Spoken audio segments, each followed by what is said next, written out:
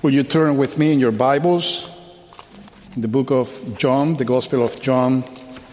And we will be today, as we continue our study throughout the book of John, in John chapter 11, verses 45 through 57, which you can also find printed in your Bibles and in your bulletins. John 11, 45 through 57.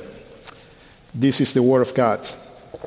Many of the Jews, therefore, who had come with Mary and had seen what he did, believed in him. But some of them went to the Pharisees and told them what Jesus had done. So the chief priests and the Pharisees gathered the council and said, "What are we to do? For this man performs many signs. If we let him go like this, everyone will believe in him, and the Romans will come and take away both our place and our nation."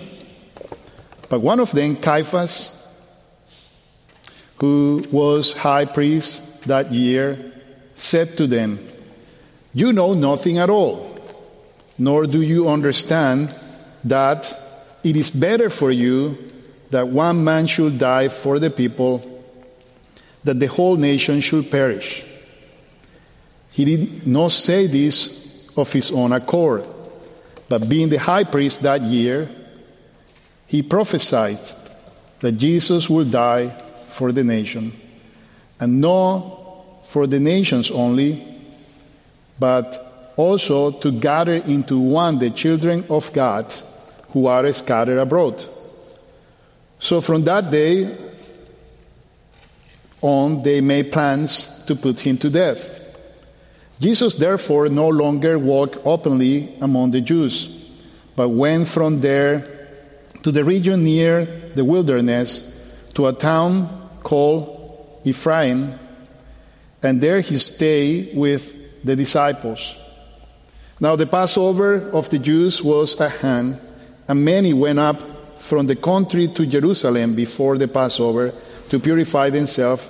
They were looking for Jesus and saying to one another as they stood in the temple, "What do you think? That he will come to the feast at all?"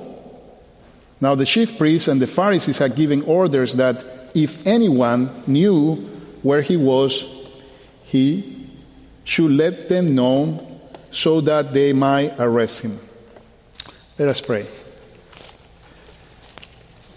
Our Heavenly Father, we thank you that we are not reading these words from your word, the Bible, in our own strength and our own understanding, because without the power of the Holy Spirit, we will not be able to see and believe your glory in what we have just read. We know, Lord, that you give us understanding through your power, not just to understand in our heads what we just read, but also to believe from our hearts, to trust in you. And that's a miracle that happened in us. So we pray together as Christians for those among us who still don't have that understanding.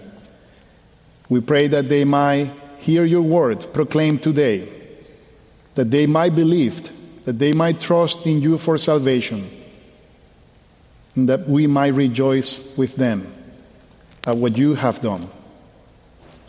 In Jesus' name we pray. Amen. There are 195 countries in the world, according to the UN, but there are many or different opinions on that. Some people will say that there are more than that, 200 and something, so don't quote me on that. That's not the main point. The main point is that as there are many countries, we can see many cultures, many differences between one country and another.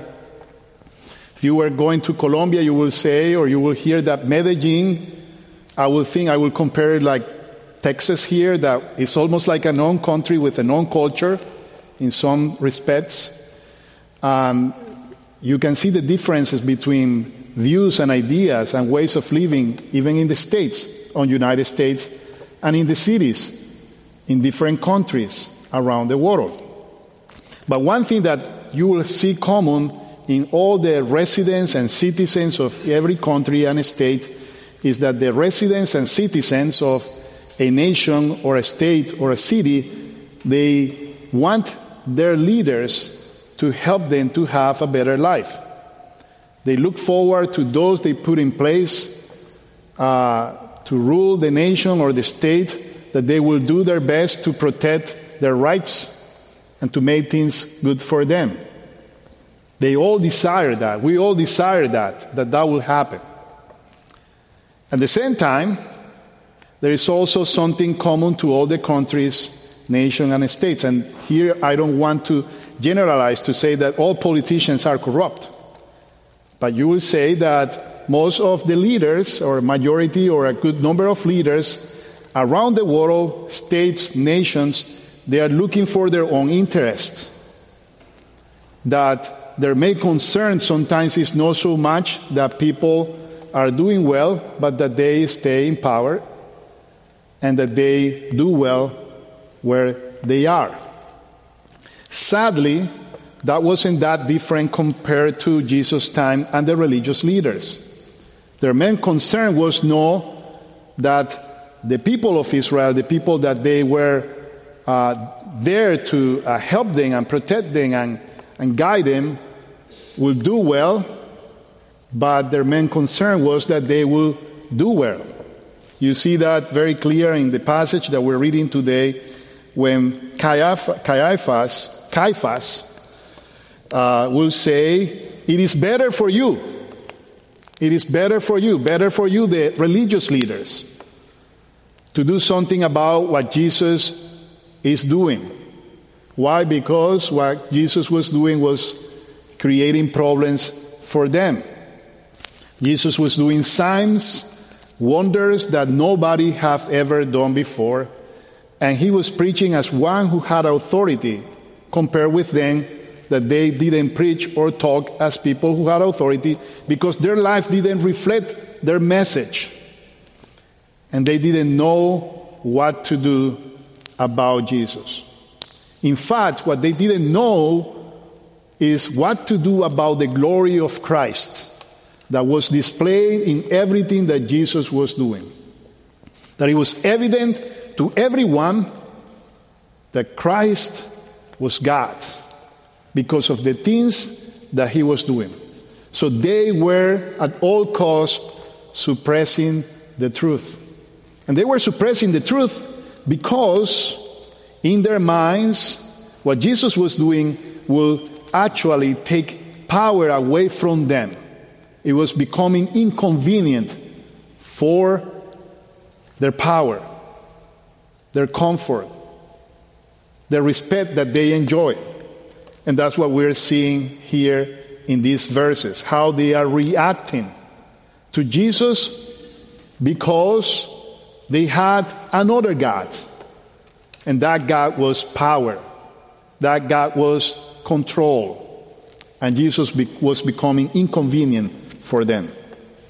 So what I'd like us to see, not just from these verses, but from the verses that we looked at last week, is the glory of Christ displayed in Lazarus' death and resurrection, and the glory of Christ displayed in his own death and resurrection.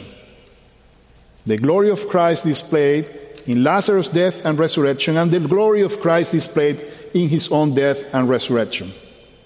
First of all, we start with the fact that the first thing that Jesus says when he learned that his friend Lazarus, his good friend Lazarus, the one he loved, was ill, is that he revealed to the messengers, to his disciples, to all around, that his illness will not lead to death, but to the glory of God, and that the Son of God will be glorified.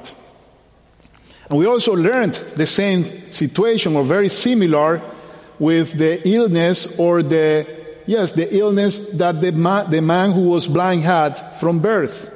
That he wasn't blind because of the sin of his parents, of his own sin, but that the works of God will be also made visible to people. From that very moment, you can see that Jesus was in control of all circumstances. That when Jesus is addressing Lazarus' illness and death, he is not responding to a crisis. Jesus had, as part of his plan, that the blind man will be ill and that Lazarus will die so people could have a glimpse of his glory. But why was he so interested in people knowing his glory? Well, first of all, if you will see Jesus walking, you will see a man, 100% man. And he was no a start like the starts of our time, that people are looking at them and admire them. He was just a simple man. But of course, his life and his testimony, the way he lived, his righteousness, I think at least for those around Jesus, those who saw him growing up as a righteous boy and a righteous man, will attract the attention of people. But Jesus needed to make sure that people knew who he was, because Jesus is God. And you, in order to be saved, you need to believe in Jesus. And believing in Jesus implies that you also need to believe not only that he went to the cross and died for you on the cross, but you need to confess that Jesus is God. You cannot say simply that he was a good prophet or a good man or a man who gave his life for his people. But Jesus is God because he revealed to everybody that he was God. And Jesus needed to make known his glory so that people could believe in him for what he was, God incarnate. Jesus who took flesh, came to the world and took flesh. Now we see in Jesus' words something very important when he responded to Martha, who was nervous about Jesus or about people opening the tomb. And she said, there is odor. Let us not open the tomb, because Lazarus has been dead for 4 days. Jesus said, did I not tell you that if you believe, you will see the glory of God? Jesus didn't say, did not I tell you that if you believe, I will show you the glory of God? The sign, the miracle that he was about to do did not depend on Martha's faith, because it was already planned by God to show his glory. The only thing that changed is if you believe, you are able to see the glory of God. Because the glory of God there was evident to everyone who was at that place, at that moment, when Jesus raised Lazarus. What makes the difference is that if you believe, you can see it. If you do not believe, you will not see it, even if it's in front of you. And here we see these glorious words from Jesus: Lazarus, come out. Lazarus, come out. And John tells us that the man who had died came out. I don't know about you, but I wonder why we do not have more about what happened there inside that tomb. What happened afterwards, after Lazarus came out and he saw Jesus for the first time. What did he think? What did he say? What did Martha and Mary say? What did the disciples say? What did everybody say? And of course, we know that we are told by the gospel that some believe and some just did not believe. But at least I have Many questions, and I believe and I trust God that that's what God wanted us to believe and to know. But I will say that there are some things that we're safe to assume that happened there. Think for a moment, and I think this is very important for you to think when you see the glory of God revealed in Lazarus' death and resurrection. That the man who was inside that tomb, his soul have departed from him 4 days ago. That there was no soul in Lazarus. Because that's what death is the separation of the soul and the body. Therefore you had there inside that tomb just a body. And that the heart of this man have stopped working. And as a result of that, blood stopped running throughout his body. All his organs fell, kidneys, liver, lungs. Think about that. You only need one organ to fail, so you die. All the organs. And we don't know exactly what kind of illness he had, but we know that by that point, all his organs were done, his heart was done,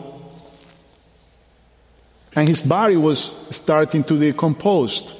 Martha was right.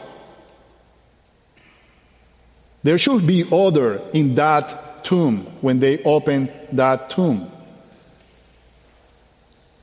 And think about what God does, what Jesus does when he reversed all these things with these words, Lazarus, come out. The soul of this man came back to this body. And we're not seeing just healing here happening, but it's resurrection in every single part of this body. And the odor is gone. Because there is no complaints when they open the tomb. What you see there is the glory of Christ displayed in front of everyone who was right there. And I think, and the only reason why I'm taking a pause and encouraging you to think about these things that are not told to us in the Word of God, it is because they happened, because that what happened in order for Lazarus to be raised, resurrected. And it's important that you realize that it was something really amazing. That Martha and Mary think about their reaction when they see their brother walking out of that tomb. Think about Lazarus' reaction and thinking when he's walking out of that tomb and he sees Jesus. He sees the face of his Savior, the face of his Lord. And think about everybody around that tomb, what they thought, what they felt when they saw this man walking out of that tomb. You will expect that everybody believe, because the glory of Christ is displayed there. You see Lazarus coming out, yet you see two different responses. Some of the Jews, therefore, who have come with Mary and have seen what he did, believed in him. Again, this falls short to describe what they thought, what they felt when they saw Lazarus walking out of that tomb. Some of those Jews came not knowing, not even thinking, nobody there thought that Jesus would do what he did. And they saw God's power at hand. They saw that he who is the resurrection and the life, as he told Martha, show his power to give life and to bring back to life a person who have died. Therefore, they believed in Jesus. What did they believe? Of course, they had so much to learn about him. Even Martha, remember, Jesus asked, do you believe this?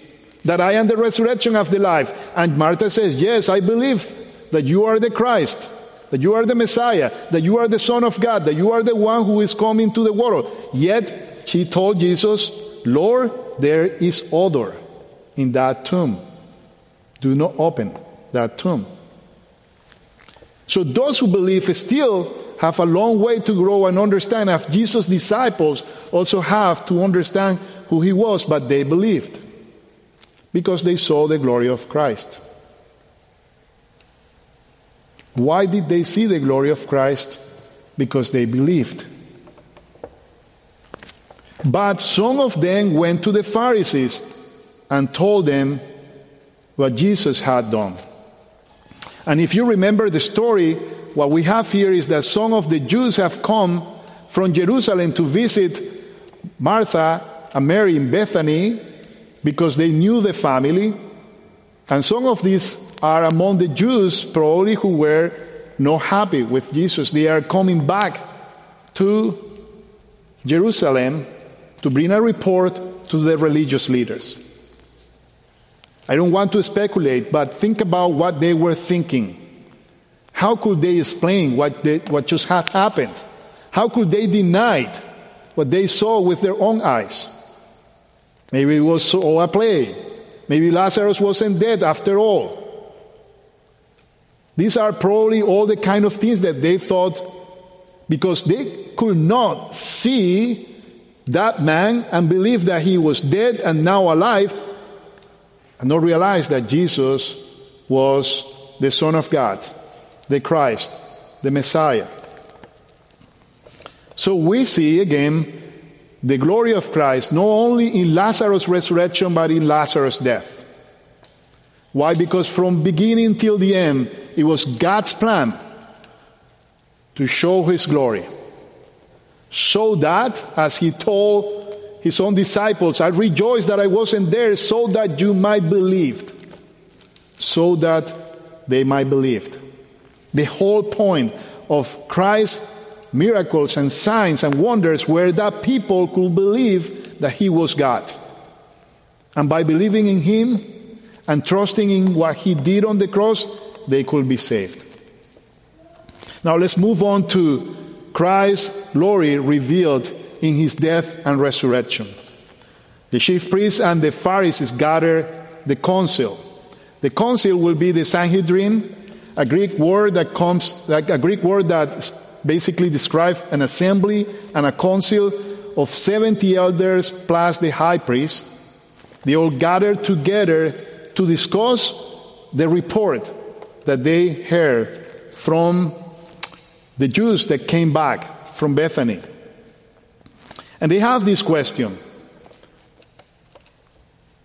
what are we to do? Which actually, if you read the question as it should be translated, it should be, what are we doing? What are we doing? And they ask that question is because things are getting out of control. Think about what happened with the blind man who was healed by Jesus. They tried different ways to make this man deny that Jesus actually healed him.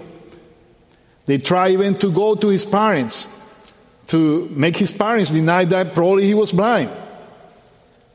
And they couldn't stop this man to confess that Jesus healed him.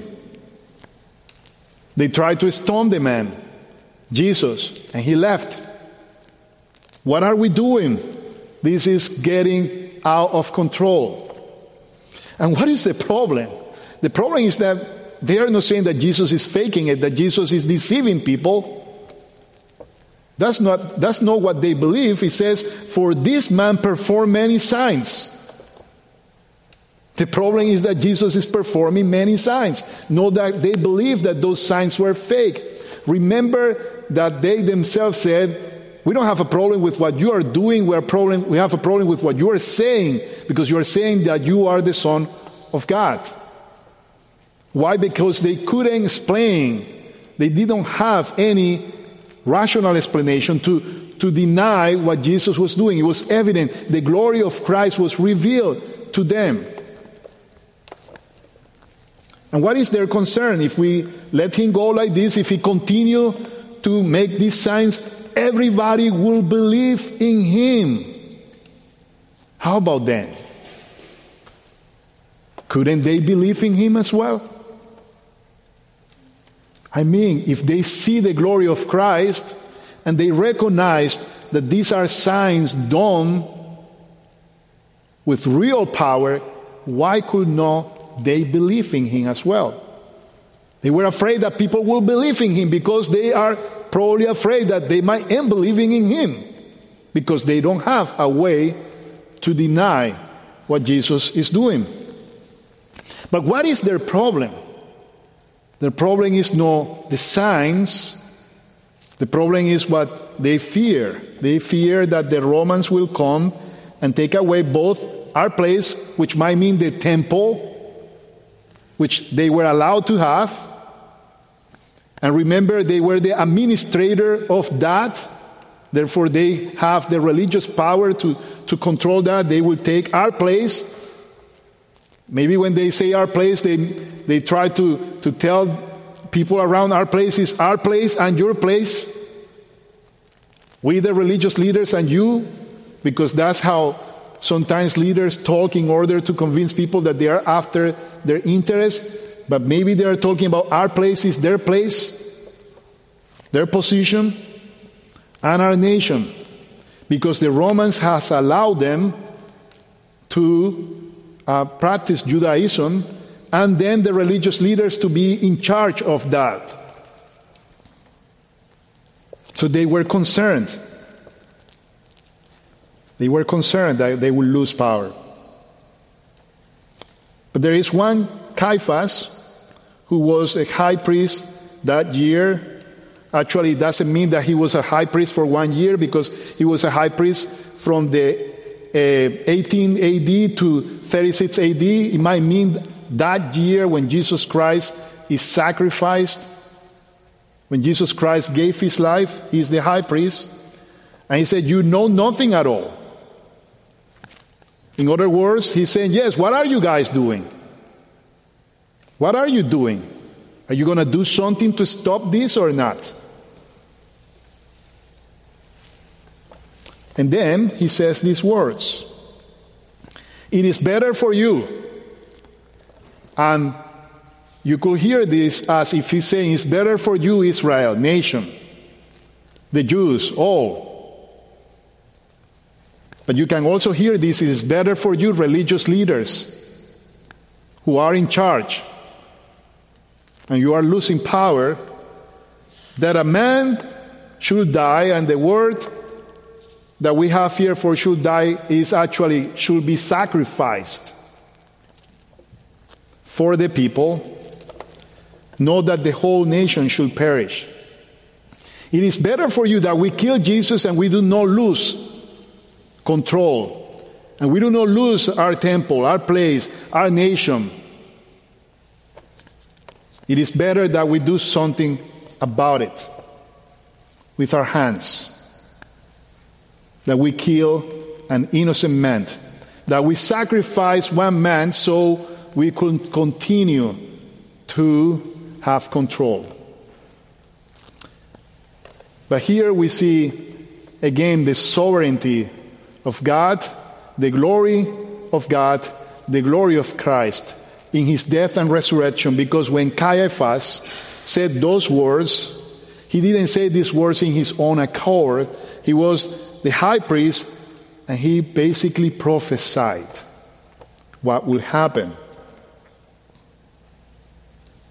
That Jesus will die for the nations, but not only for one nation, as they have thought, but he will die to gather together those scattered abroad, Gentiles and Jews, to be saved through his sacrifice, through his substitution on the cross, where he paid, where he received the punishment that we deserved, so that we will be saved. So you can see the glory of God and Christ from the beginning, that it's Christ and God who is in control of everything that is happening. That even the Jews thought that they were actually doing something about it, and then killing Jesus, when Jesus in fact has come to give his life on the cross for our salvation. And they were only executing what God had appointed to happen before the foundation of the world. That one man will die not only for one nation, but for those he have chosen from all the nations of the world, Jews and Greeks, Gentiles and Jews, because they are saved through his work on the cross. It is also the glory of Christ, because some people might see Jesus on the cross as a leader who was defeated. But Jesus came back to life because he was the one who said, "In thy hands I give my spirit." He was the one who delivered his spirit to God, and he was the one who returned to his body. He was always in control. Yet, what was their response? What they were ready to do? From that day, they made plans to put him to death, because they were not able to see the glory of Christ. They were not able to see the glory of Christ. Of course, they didn't imagine, Caiaphas didn't imagine, and those around, that he was actually prophesying what Jesus have come to do. But not even after Jesus' death, because you know that they went after Jesus' disciples to put them in prison, because they were not able to see the glory of Christ. Now, if you have seen the glory of Christ even 2,000 years afterwards, after this event happened, you have a wonderful privilege. It is because, as Jesus said to Nicodemus, that only those who are born of the Spirit are able to see and enter into the kingdom of God. So if you are here today, you read this passage, think about this, and you believed something that they could not believe when they saw it with their own eyes. Because you live by faith and not by sight. And living by faith is a powerful thing. It's a miracle. It's a miracle that Christ hath done in you, that he hath revealed to you his glory. That in his death and resurrection you see the glorious Jesus. That's why we gather together to worship on the Lord's Day. We're worshiping God on the Lord's Day because we are celebrating his victory on the cross. You see the glory of Christ because of the mercy Christ hath had on you. But if you are here today and you might not have yet believed, my prayer, our prayer as brothers and sisters, is that the Holy Spirit come upon you and empower you to see the glory of Christ in these words. Because if you see them, if you believed, you will have eternal life. Only if you see this with faith, you will have eternal life. And that's our prayer, that you believe in the glorious Jesus. Let us pray. Heavenly Father, we thank you for your goodness and grace that you have had with us.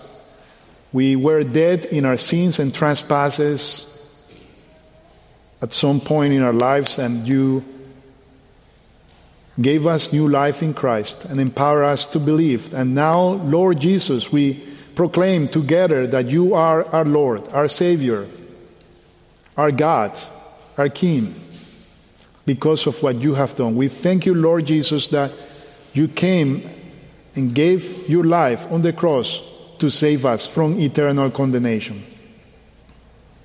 And we pray, Lord, for our friends, for those who are hearing these words, here or wherever they are, that you might transform their hearts and give them the gift of faith so that they might be able to see your glory. In Jesus' name we pray. Amen.